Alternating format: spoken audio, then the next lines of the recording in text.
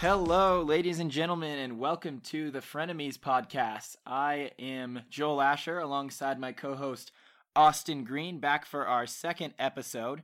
Just wanted to catch you guys all up to speed. We did release one just yesterday. It was more of an intro episode. Our first episode was an intro one. We're going to be a weekly podcast going on after this, but obviously we wanted to get some previews in before some big games going on this weekend and talk about NBA draft rumors that are coming up a lot right now. And so we're just excited to get the second episode going as we did our first intro one. Austin, how are you feeling episode 2 now? Excited to get it really launched here. I'm feeling great. I love the feedback that we've been getting, all the great support that we've been getting after our first episode. Thank you guys so much. It means a lot to us to finally see this become a reality and get so much great enthusiasm about it. It really means a lot. Also, if my voice sounds clearer and not like I'm talking into AirPods, that's because I was talking into AirPods last episode. I had a mic problem that is now fixed, and so I'm happy to finally sound a lot better, hopefully, this time around. Yeah, good to have you sounding nice and clear. And also, I just wanted to say our thanks to Blue Wire Hustle and the whole Blue Wire team. We're proud partners with them, and we couldn't have done it without them. They really helped us launch off the ground, and we're just so excited to be a part of that platform of sports content creators that just share the same passion as us. So a thank you to them, and really happy to be with that group. Yeah, there's a lot of great other podcasts out there on the Blue Wire Hustle Network. Definitely check out some. Before we were setting to record, I was listening to some of the Did You Hear podcasts with Emma and Patrick. They're doing some great work. Definitely go check that out. Before we really launch into it, I just wanted to say, for those of you who pray, I just want to give a quick prayer request to our buddy John Jesu Dawson. He's fine. His family's all safe and healthy, but he's a Rockets fan, and the Rockets are pretty much imploding all over the NBA map right now. So Shams Charania from The Athletic reported that Russell Westbrook demanded a trade. It did look likely. Clearly, something was going to be shaken up in Houston. Especially with the departures of head coach Mike D'Antoni and general manager Daryl Morey, but now it's official that Russell Westbrook will likely get traded. But that's not all. The Russell Westbrook trade demand, Joel, was almost like, this sounds kind of like a cliche Star Wars analogy, but it was like the torpedo, Luke's torpedo that went into the Death Star and just started this massive chain reaction, and now the entire Death Star has exploded seemingly overnight. James Harden is, quote, locked in, but also, according to ESPN, quote, concerned about his team's direction. Austin Rivers once cussed out Mike D'Antoni last season over not getting subbed into a game, and he's apparently very, very unhappy with his role. So is former Sixth Man of the Year Eric Gordon. He's also unhappy with how his role has diminished over the past few years. Another guy unhappy with his role is former zero-time NBA award winner and bubble quarantine breaker Daniel House, who was so unhappy with his role that he confronted both of his team's stars, James Harden and Russell Westbrook, over it. That didn't seem to go over well because, well, he's Daniel House and the other two guys are James Harden and Russell Westbrook. Also, PJ Tucker wants a bigger contract and he's very unhappy with how he's getting paid right now. So, all in all, it looks like the crap is hitting the fan in Houston in a lot of different ways. And, Joel, what do you think? Do you think that we're headed to a complete teardown in Houston, or do you think we're just going to see some moves made around the fringes? I know there was talk on ESPN. I believe it was Kendrick Perkins who said that if the Rockets go ahead and trade Russell Westbrook, they should also entertain a James Harden trade. So, Joel, what do you think? Yeah, I just don't see any way of going upright from this, honestly. I mean, it's one thing to have one of your players. I mean, obviously Russell Westbrook hasn't been there for very long, but it's one thing to have him unhappy and demanding a trade, but to have your star player, James Harden, who you've pretty much built your team around, Mike D'Antoni built his whole system around the three ball and that step back Harden does. I mean, and to hear that he's concerned, and then to hear those important role players like Austin Rivers, Eric Gordon, PJ Tucker, and Daniel House, I don't know how important was. He's had some moments though. He's had some flashes of moments where he's done well. It's just, I don't know where you go from here when all those players are unhappy. What do you do? Who do you bring in to appease them? Who do you bring in to support Harden if Westbrook leaves to make him happy? At this point, I don't know what else you can do but just reinvent the wheel. The coach is gone. I mean, it's just a mess in Houston, and I just feel bad for everyone who roots for them. And I don't know where you'd go from here, but if it were me, and all these players are so unhappy, I mean, they're not going to play for you if they're unhappy. They want to leave. They want to go. Harden hasn't said he definitely wants to leave, but it's real concerning. I don't know where you can go from here, but rebuild, reinvent the wheel.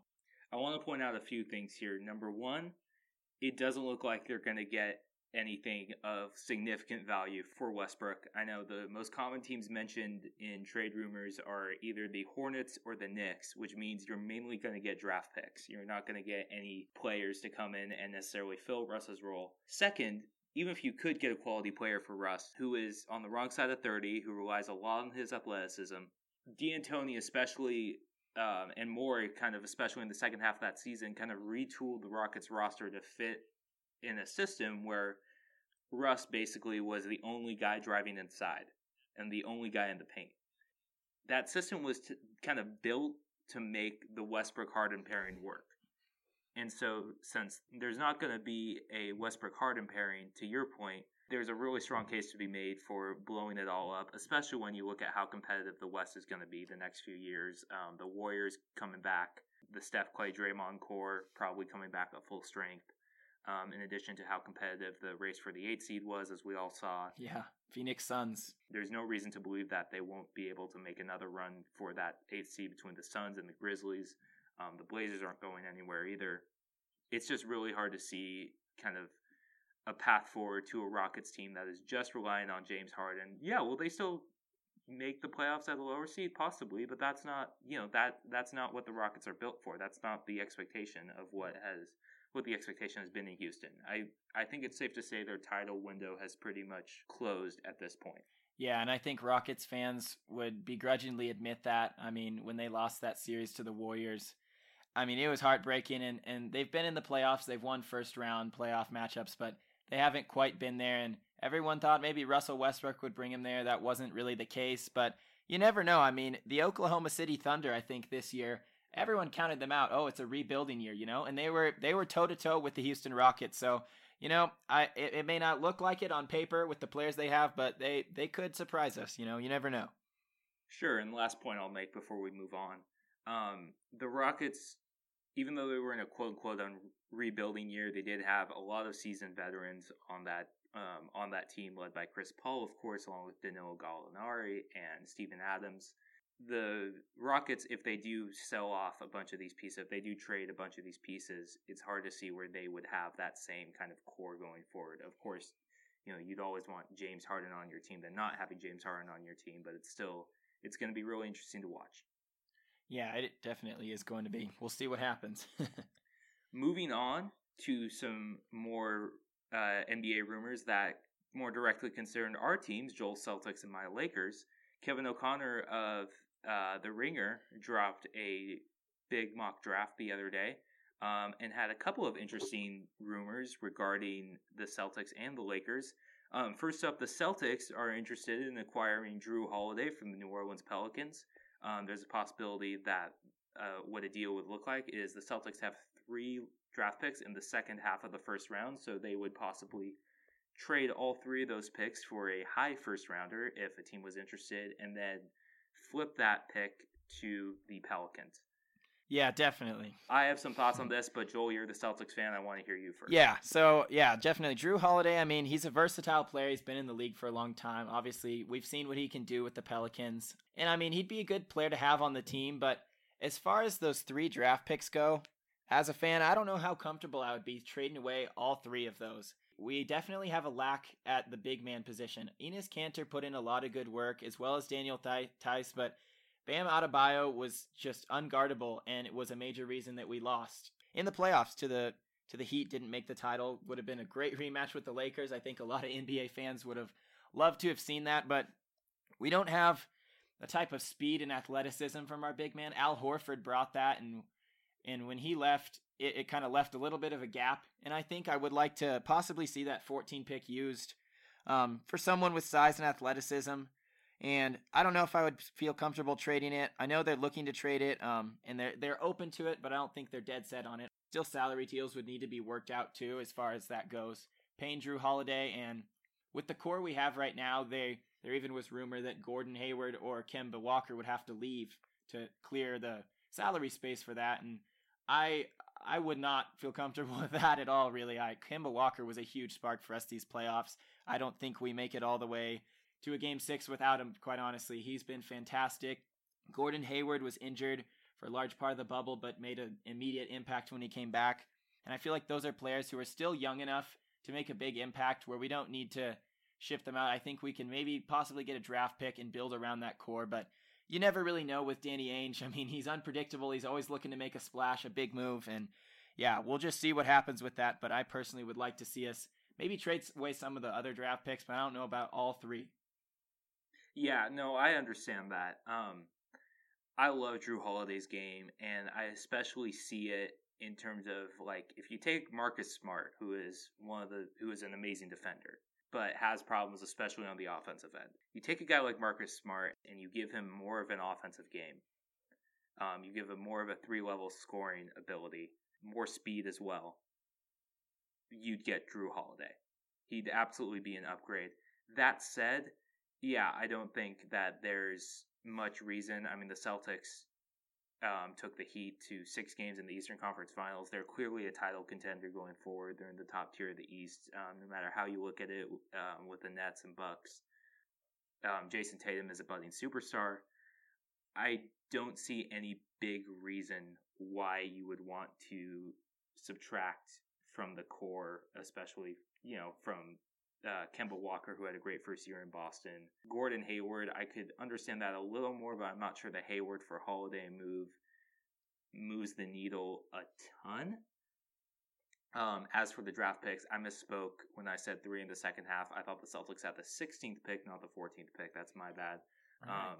But I do agree that that Ainge, of course, like he seems to always has a lot of options here, and I don't necessarily see either packaging 2 or 3 of those picks and moving up in the draft, or simply staying put and adding some young guys to add to the depth, which, was kind of the move he took last year with Carson Edwards, right, Grant Williams, guys like that, guys who could still play a role and be valuable role players deep into the season and into the playoffs. I think that that's a completely viable option for Danny Ainge as well. But this is something interesting.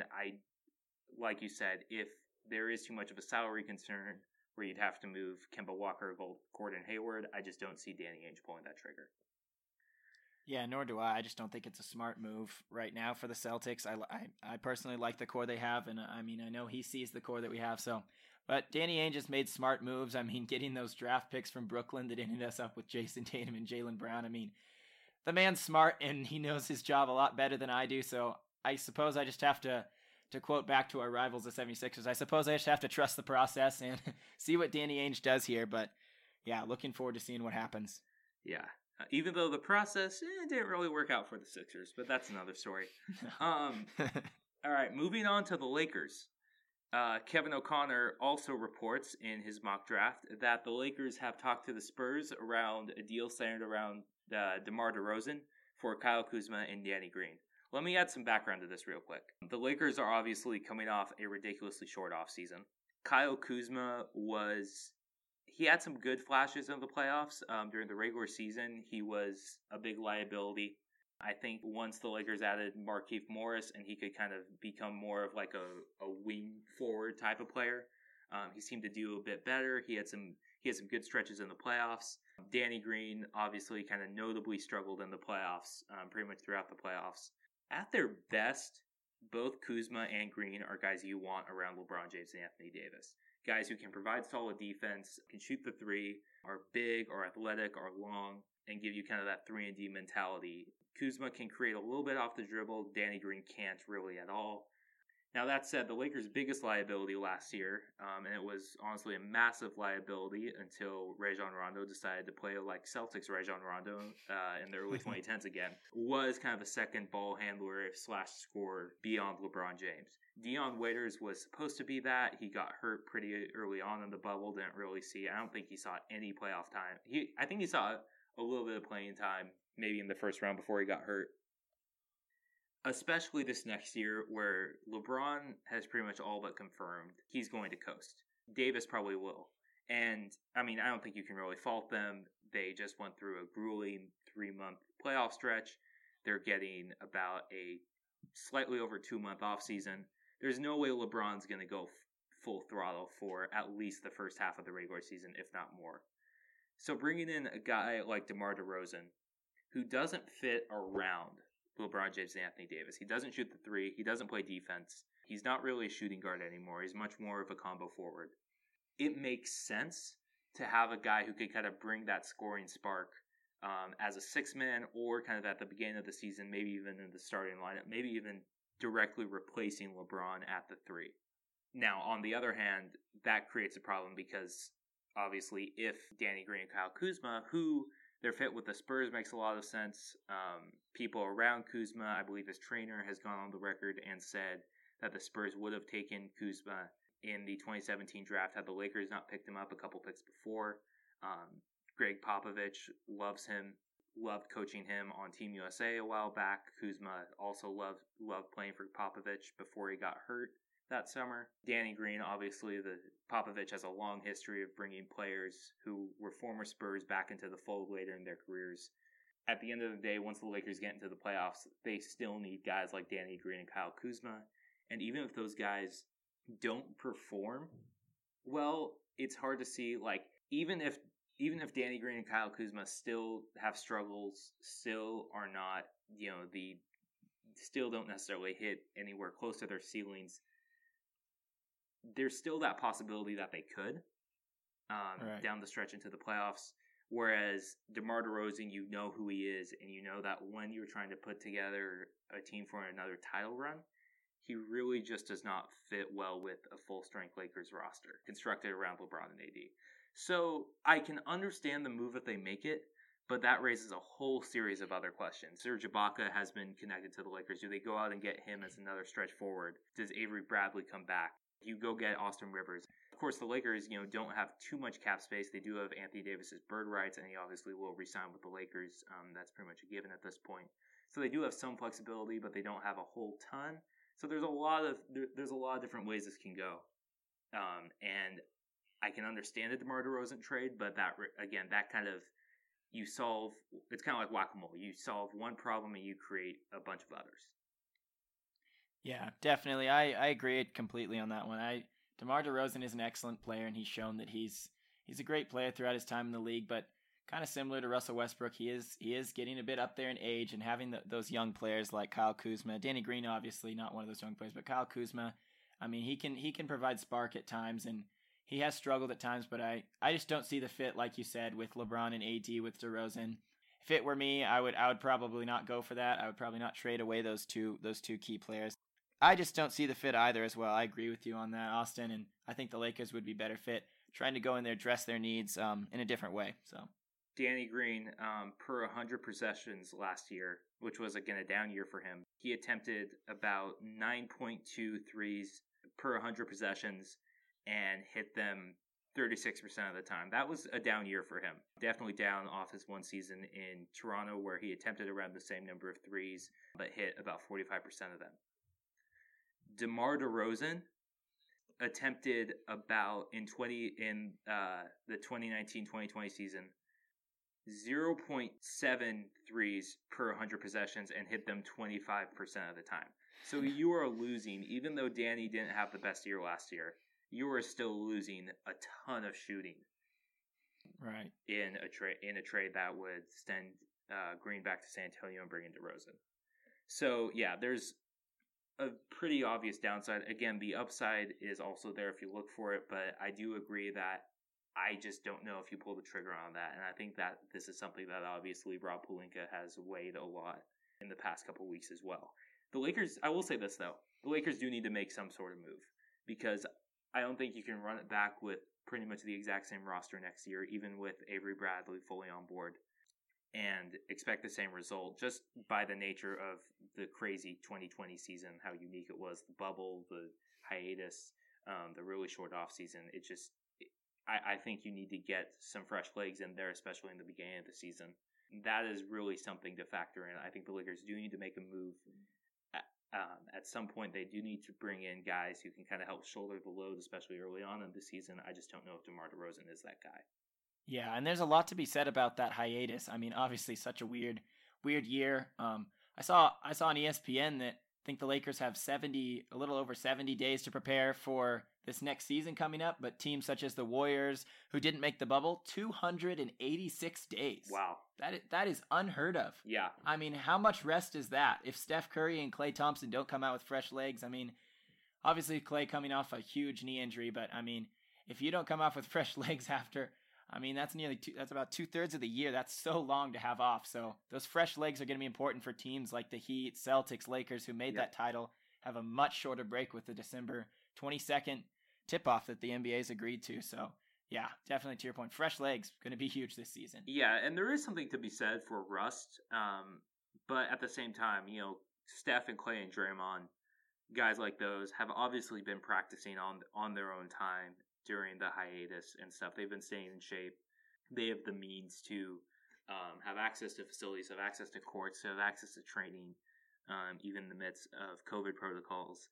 And so I do agree with you, where rest is going to kind of outweigh rust in this situation. And a lot of the teams you mentioned, the Lakers, Celtics, Heat, as well as I think even teams that went a little less further than that, even the Clippers, the Nuggets, the Bucks, teams like that. Yeah, the Bucks, even I mean, they still played. I think they probably played about 2.5 months in the bubble. That still accounts for something. Right. So, moving on, some other big news out of the MLB. The Angels have finally hired a new GM. Joel, your Angels. Hope springs eternal for Mike Trout, just as it has every year since 2014. Take us through kind of what you think about the move, what you think about who Perry Minasian, I hope I'm saying that right, brings to the Angels. Yeah, definitely. You've heard me as we've been friends. You've heard me say time and time again, well, maybe next year with Mike Trout. It's been disheartening to see how much offense the Angels have. It's really crazy when you think about it. I mean, David Fletcher's an on-base man. Mike Trout's hitting amazing. They bring in the big paid Anthony Rendon, fresh off a World Series title. But Billy Epler, what he never was able to do was bring in an ace. I can't remember the last time I've watched an Angels game and been 100% confident that this pitcher is going to go 7 innings and he's going to give up only like 1 run. I mean, the Angels pitching is just a clear problem. And it really just begs the question, what was Billy Epler thinking? Because pitching has been such a glaring problem and anybody can see it. The Angels, time and time again, I've seen games, we put up 10 runs and you lose. I mean, that's absolutely unacceptable to lose a game while putting up 10 runs. It's all good and well, and I'm excited. And I will say that Billy Epler did a good job building that offense, but we need pitching, plain and simple, and it comes down to that. So yeah, this GM coming over from the Atlanta Braves, he was the assistant general manager there. A lot of experience in the league. He started out in Texas, moved over to the Toronto Blue Jays, and was actually responsible for bringing in names like Noah Syndergaard and Marcus Stroman to the Blue Jays. So he knows how to build a club well, and I'm really excited to see him get started. Really excited for the future of the Angels. I know we have a good offensive core, and the pitching just isn't there, and I'm hoping with the cap space we have, I know we're paying a lot for Mike Trout and Anthony Rendon, and in my opinion, way too much for Albert Pujols, who's well past his prime, even though I love the guy, and he is a clear Hall of Famer. But yeah, it's just a fun, exciting move. He has a lot of experience and has brought in a lot of good players. Obviously, you've seen the success that the Atlanta Braves have had. He's been there since 2018, so he's had about a 3-year stint with the Atlanta Braves. They're consistently winning that division and came up heartbreakingly short to your Los Angeles Dodgers. He's a proven team builder, and so I'm excited to see what he can do. Hope he brings in the pitching, and he already has said that pitching is a priority. So I'm excited that he's already identified that, knows that's the problem, and is ready to get started in Anaheim. It does seem like the Angels went with a even though this guy is a first-time GM, very traditional route to the job in terms of kind of working his way through the ranks. You mentioned his involvement with the Blue Jays and some of the key trades they made there. He also, obviously, the Braves have really kind of retooled around a core of position players and been able to kind of add pitching around that. My one concern is what I always look for in new GM hires is how they will kind of replicate the model they saw at their old team with their new team. what I see with the Braves in terms of the way they've been able to develop pitching and be able to kind of sign pitchers to bolster that kind of young core of pitchers is the Angels just don't have too much in the pipeline when it comes to pitching, when it comes to minor league pitching, when it comes to development. They need to bring it in from outside. Right. And I just don't know how you're able to. I know that our Pujols contract is starting to wind down. It looks a lot more manageable. I know that I believe I read on MLB Trade Rumors that the Angels will only have Mike Trout and Anthony Rendon on the books past 2022. That's the way their roster looks right now in terms of salary obligations. So you can build around that. Obviously, Trout and Rendon are both superstars in their own right. That said, I just don't know how you're able to build an entire pitching staff through trades and free agency. And that's going to be the real challenge for Minasian, is the way he's just going to have to kind of do that with kind of really a bare cupboard when it comes to the pitching pipeline, pitching development. Because even the Braves, even though their calling card is obviously Ronald Acuna, Ozzie Albies, Dansby Swanson, Freddie Freeman, all, if you went down the best/most recognizable players on the Braves, probably the top 4, maybe even 5 of them would be position players. But you compare their pitching nucleus to what the Angels have, at least the Braves have something. And so that's going to be really interesting, because the pathway back to the playoffs for the Angels, as you said, is pitching. I think that's where Billy Epler can really be faulted, because his method of addressing that was always kind of reclamation projects, Tim Lincecum, Matt Harvey, Trevor Cahill, et cetera, et cetera, et cetera. I just don't know kind of where you go from here. It's going to take more than one big move to repair the Angels pitching staff. I think that's what I'm getting at overall. And I just don't know if any GM, even like I said, Perry Minasian is very well qualified for this job, has been a part of a lot of great teams. I mean, I just don't know how you're able to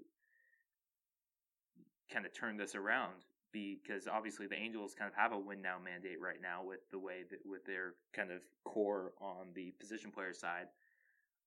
I want to see it. I want Mike Trout being in the playoffs is great for baseball. It means that Orange County Fairweather Angel fans are going to be more insufferable, but you know what? I will take that sacrifice. I will take that sacrifice for the common good of seeing Mike Trout in the playoffs. I just don't see how that's going to happen anytime soon.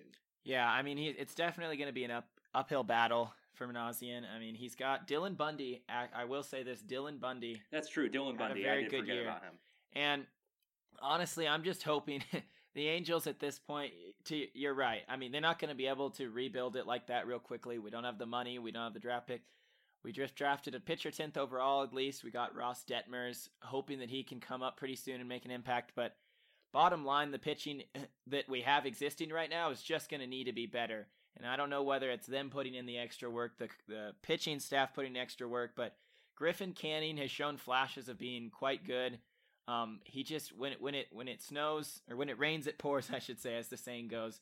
He slips and allows a run, and it just falls downhill from there. Andrew Heaney has actually been another bright spot. He's been all right when he's been healthy.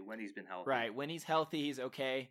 So the Angels do have a few rotational pitchers, starting pitchers, but the closers has been has been the overarching issue. Has been the closers.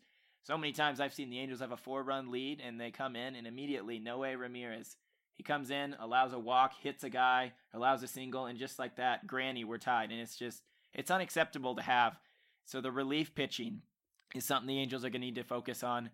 I remember talking with my good friend Josh Saucy, and I tell him there's not a moment in an Angels game when a closer comes in, and I'm like, yep, I'm confident he's going to close this game out. Never. Doesn't matter what the lead is. That's just the way it's been.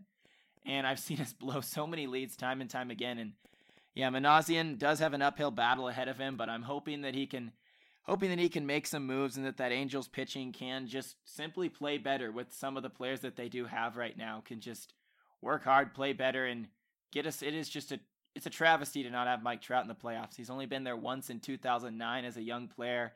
We lost in the first round of the Kansas City Royals, and for it to be 11 years since Mike Trout has been in the playoffs, and he's only been once, a no doubt Hall of Famer, and some are saying statistically, if he keeps up the pace he's on, he could be the greatest to ever do it. For him to never make, not only for him to not even win the World Series, but not even make the playoffs more than once is just, it's absolutely unacceptable for the best player in baseball. And so I know I'd be frustrated if I was him, but he clearly loves the Angels family and is dedicated and committed to getting them back to the playoffs. Just signed a massive 13-year contract with the Angels. He's going to be there for life. So it's up to Minasian and Artie Moreno, the owner. I think he made a good decision, though. I like Minasian, and I like his past experience. It's going to be, like you said, it's not going to be just like the Braves. He came in, the Braves already did have pitchers in their rotation when he came to the team in 2018. So the Angels, not just pitchers, young pitchers. Yeah. Where when they did sign Dallas Keuchel for a year, when they did sign Cole Hamels for a year, they weren't expecting them to be retro Dallas Keuchel or retro Cole Hamels. Cole Hamels certainly wasn't able to stay healthy. Felix Hernandez too, right? Who obviously didn't pan out. So they've made a lot of the similar kind of moves that the Angels have made in terms of trying to get the last bit out of veteran pitchers, except that they didn't need to rely on that. They had Mike Soroka, they had Fulton Woods for a while. They had guys who could kind of answer the bell. Young pitchers on rookie deals too, which is key. Yeah. I will say this about building a bullpen. It is a bit easier, especially for good front offices, to find effective relievers. I'd say it's a little harder because everyone kind of knows how to kind of look under the hood in terms of a reliever who maybe gotten lucky, especially in such a short year like 2020, and might bet on a bounce back year, because that, I think it really falls on how much you get out of the starting pitching, and then how much are you able to kind of patch that over with a patchwork bullpen of guys who kind of lottery tickets, guys who you're not sure what you're getting out of them, but you're hoping that it's something maybe the way they were a couple years ago, where it's easier for relievers to bounce back to that role than starters, obviously, as Joel probably knows very well. Yeah, definitely. So just looking forward to the future, hoping that Minasian can get this ship turned around. In my opinion, and I think a lot of Angels fans, it was due time for Billy Epler to be on his way out. He did build that offensive core, but I think it was due time. He wasn't addressing the problem, which is pitching. Yeah, absolutely. And already Minasian has said in a quote from him, there's a great mix of veterans here. We're talented, and there are some young arms that have a chance to improve and make an impact on this club, but pitching is a huge priority, end quote. And so he already knows what's been plaguing them, and he knows why the Angels aren't making the playoffs. Yeah. And I'm hoping he can do his best to address that, and we can see Mike Trout in the playoffs. Prayers up for that, please. That would just be good for baseball. Not only good for Angels fans like you, but just good for baseball. Yeah, 100%. I mean, he needs to be there. Moving on to the defending 2020 World Series champion Los Angeles Dodgers. I will never get tired of saying that. Neither, apparently, will Clayton Kershaw and Justin Turner. My former boss over at Medium Large LA, Matthew Moreno, has some quotes from when Clayton Kershaw and Justin Turner appeared on Sportsnet LA the other night. Quote, I told JT, I just play We Are the Champions over and over at the house. I'm dead serious about that. I play it every day. My kids are sick of it. He added he also is thinking of just wearing his World Series ring everywhere he goes and carrying a trophy replica with him. Justin Turner basically said he's going to probably do the same thing. I love this. I love seeing, obviously, Clayton Kershaw, one of the best pitchers of his generation, one of the best pitchers of his all-time, get his due. I love, too, the fact... I will say this, though.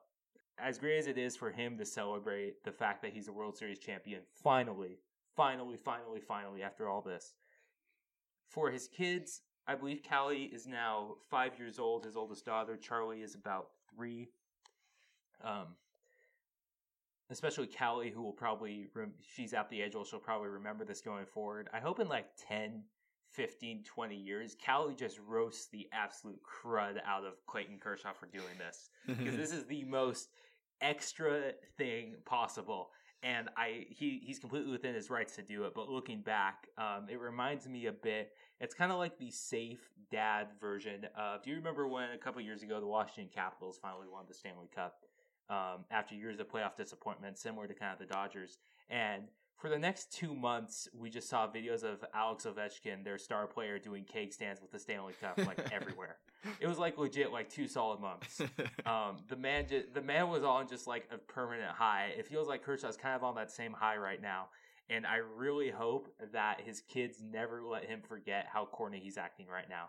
Again, he's completely within his rights to act this way. I love that he's doing it. But I just really hope that in the future his kids now have some ammo to kind of tease their dad about that.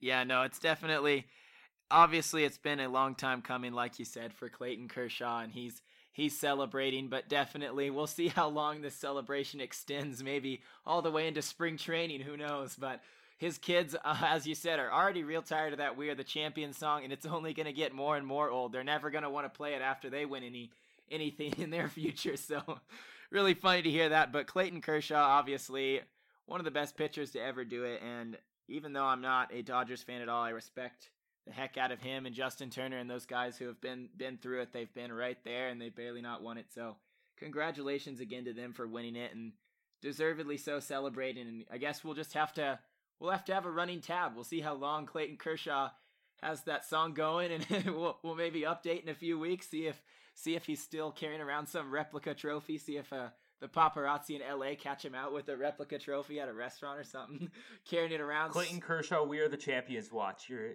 going to get it right here. Yeah, you're going to get it right here on this podcast. You're going to see him strapping his replica trophy into the seatbelt in his car, maybe, driving off into LA. We'll see what happens with that. Absolutely, absolutely. For our last segment, USC is at Arizona this week. My Trojans are going up against Kevin Sumlin's Wildcats. Joel, you got Notre Dame against Boston College. Let's start with Notre Dame, Boston College. You mentioned on the previous episode that the last time Notre Dame beat a number one team in South Bend was 1993 over the Florida State Seminoles. What happened the week after they beat Florida State in 93? Yeah, so Notre Dame got obviously the massive win. They won it 31-24 over the Seminoles. They had a driver's seat to the national title.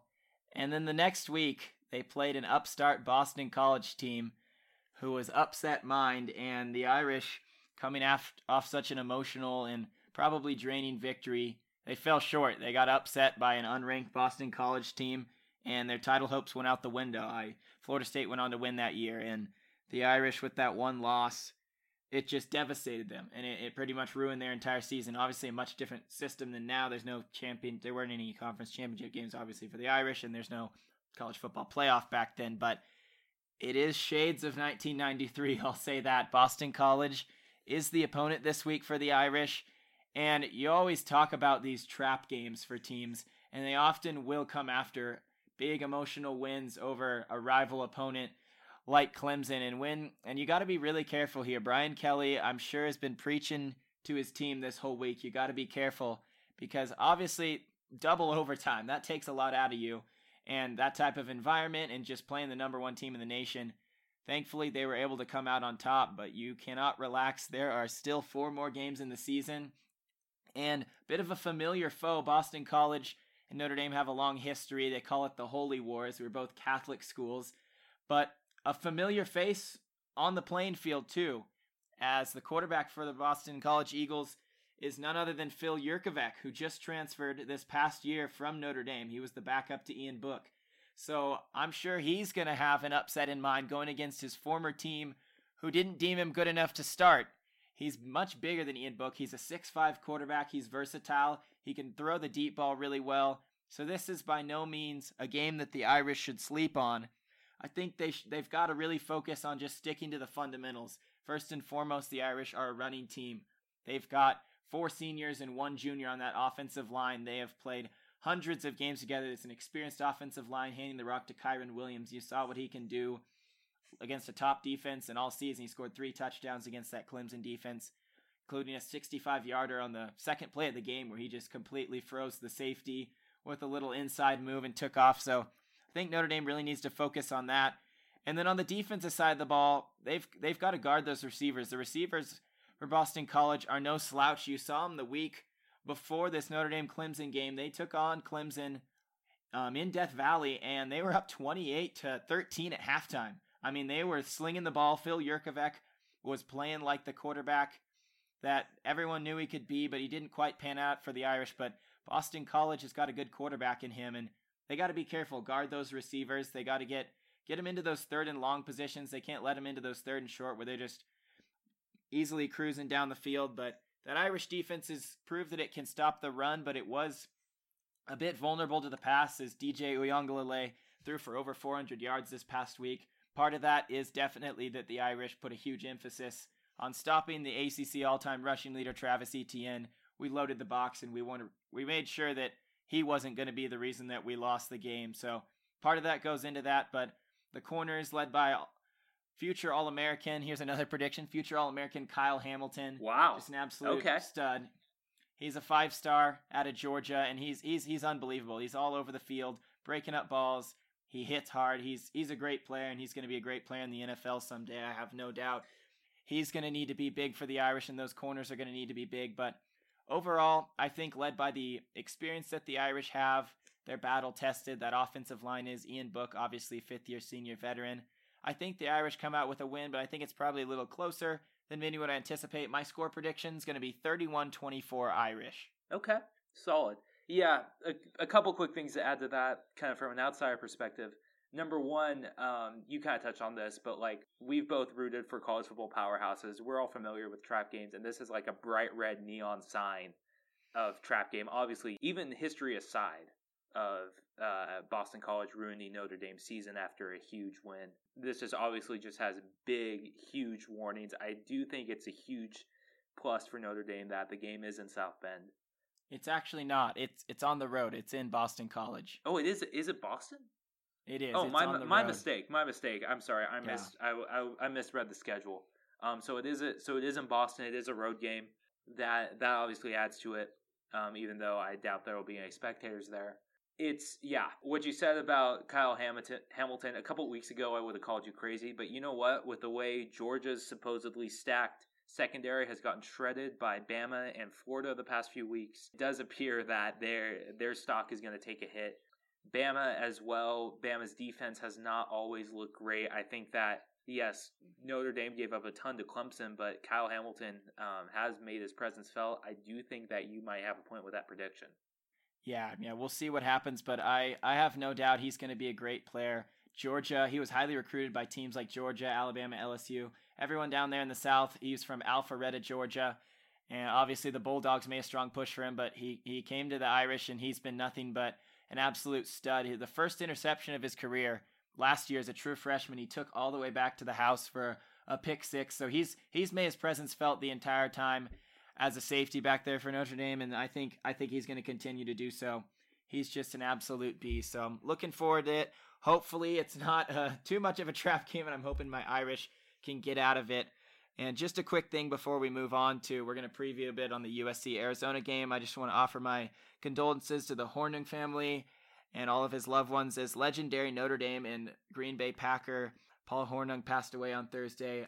He's been battling dementia for a long time. He passed away at the age of 84, and he really was quite a legendary player back in the day. He won the Heisman at Notre Dame in 1956, and in 57 he was the number 1 overall draft pick to the Packers, where he played 10 years with them and won 4 Super Bowl titles, and he really was a jack of all trades. I mean, he played running back, he threw the ball, he was even their place kicker, which is just unreal. You don't hear that at all nowadays. But no, you do not. But that Jack, yeah, definitely. So he just really could do it all, and that prompted legendary coach Vince Lombardi. He called him the most versatile player in the history of the league, which is high praise. He was the MVP in 1961 in the National Football League, was inducted into the National Football League Hall of Fame in 1986. So just a legendary player for the Irish and for the Green Bay Packers, and we're sad to see his loss, and our condolences go out to his family, but we just want to remember him, a legendary player.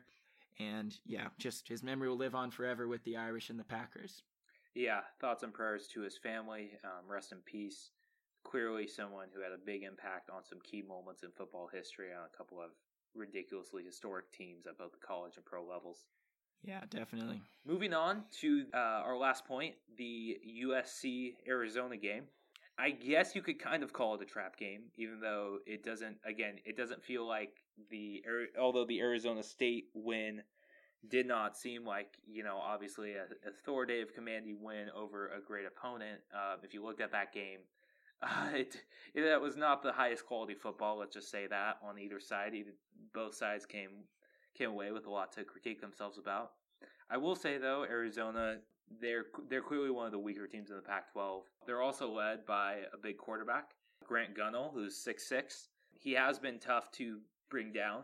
That said, I do kind of expect more of a pass rush to make a little more of a difference. I do expect that USC, unlike against Arizona State, is able to jump out to a more sizable lead in this one. I just don't see anybody in Arizona State secondary who can keep up with the receiving core. I think that's obviously USC's strength. I think that really shows up today. I think Drake London has a big game. I think Amon-Ra St. Brown has a monster game. I expect him to really break out. The depth of USC's wide receiver core as well. I expect them to cycle in guys a little more.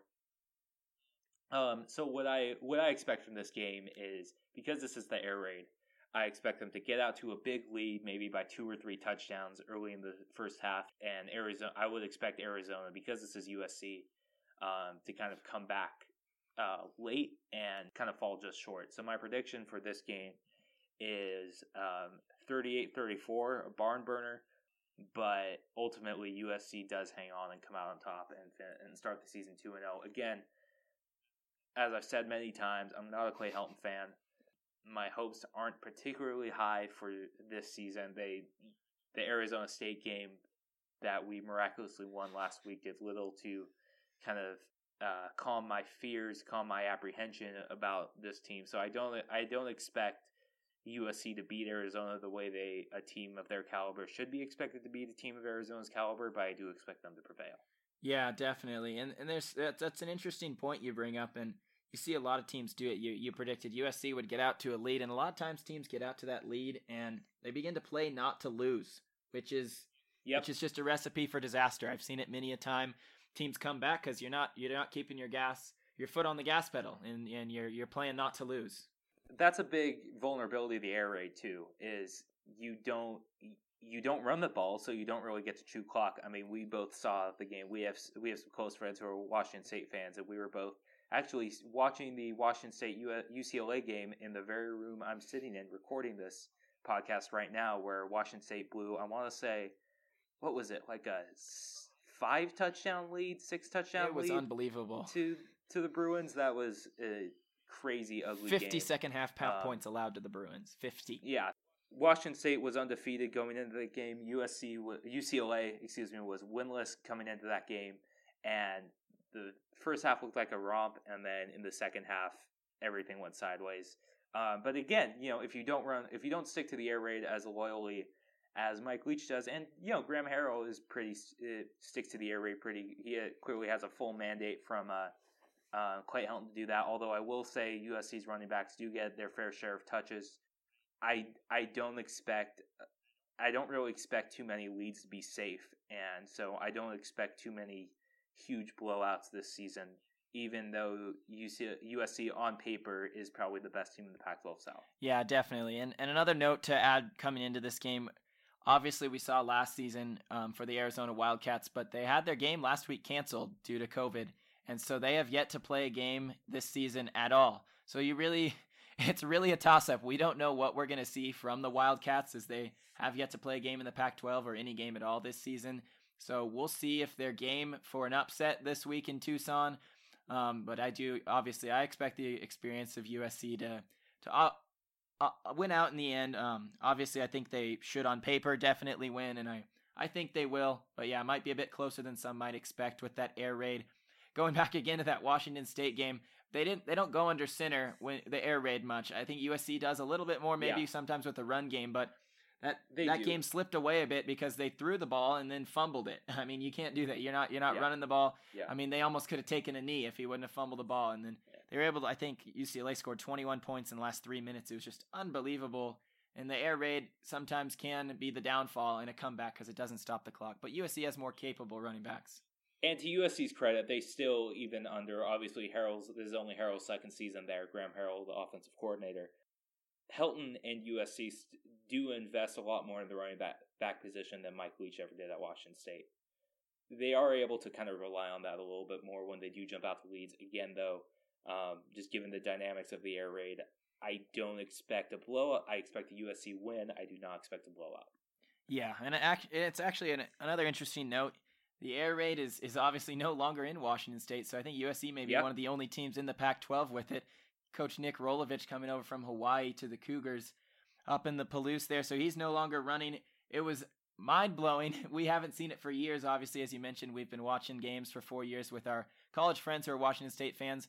The Washington State Cougars had more rushing yards in their past game than passing yards, something you never saw under Coach Mike Leach. So USC is now the air raid team of the Pac-12. I don't have the stats in front of me, but I highly doubt that ever happened to the Cougars under Mike Leach. Yeah, I would go out to throw it out on a limb and say never. Yeah, absolutely.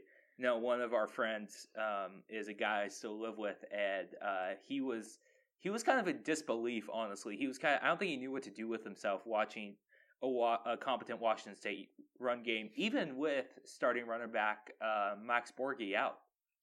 Yeah, Borghi was out, but a transfer from Notre Dame, actually, Deion McIntosh had a huge game. They got the sweeps going to their receiver. Travell Harris had 3 touchdowns on the day, and yeah, the Cougars got it done. I think they had 234 rushing yards on the day, more than passing, which something you never saw in the Mike Leach era. But yeah, now that's about 234 is about the amount of rushing yards that a Mike Leach team would have over an entire season.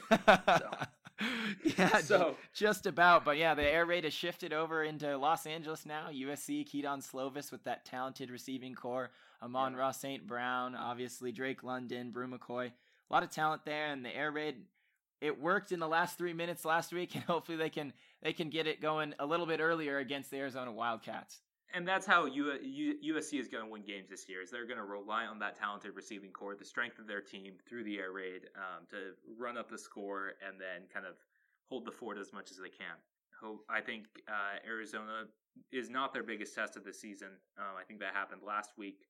But they do have the Friday night game at Washington State as well, which will be interesting. But at the end of the day, I do think USC, even if they don't play their best football, still has an excellent shot of going to the Pac-12 championship game.